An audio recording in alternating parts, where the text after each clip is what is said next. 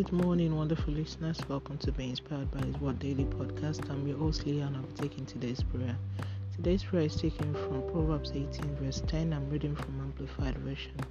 The name of the Lord is a strong tower. The righteous runs into it and is safe and set on high, far above evil.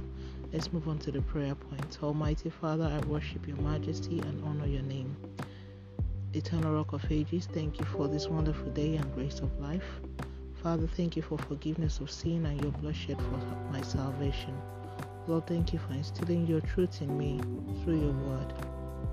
Father, continue to keep me safely under the shadow of your wings. Lord, terminate every form of harm that wants to affect my household and I. Lord, let your name always be my shield in all aspects.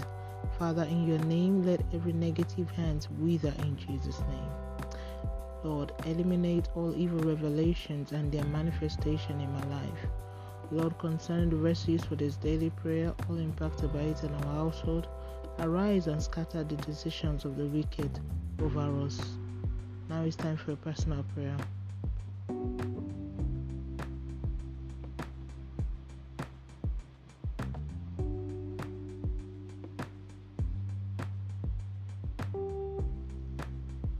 And so shall it be in Jesus' name.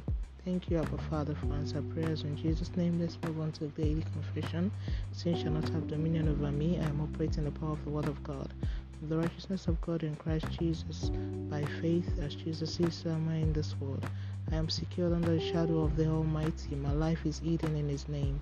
I will never be a candidate of any evil occurrence because I carry in me the presence of the Lord. The great and mighty hand of God works wonders in my life. I am a living testimony. Hallelujah. And that's today's prayer from Being Inspired by His Word. Today is the 2nd of January 2022. All glory be to God. Hallelujah. Remember, Jesus loves you so much.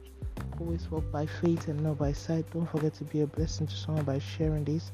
And tune in tomorrow for another wonderful time of prayer to the glory of God and by His grace. Have a wonderful day and God bless you.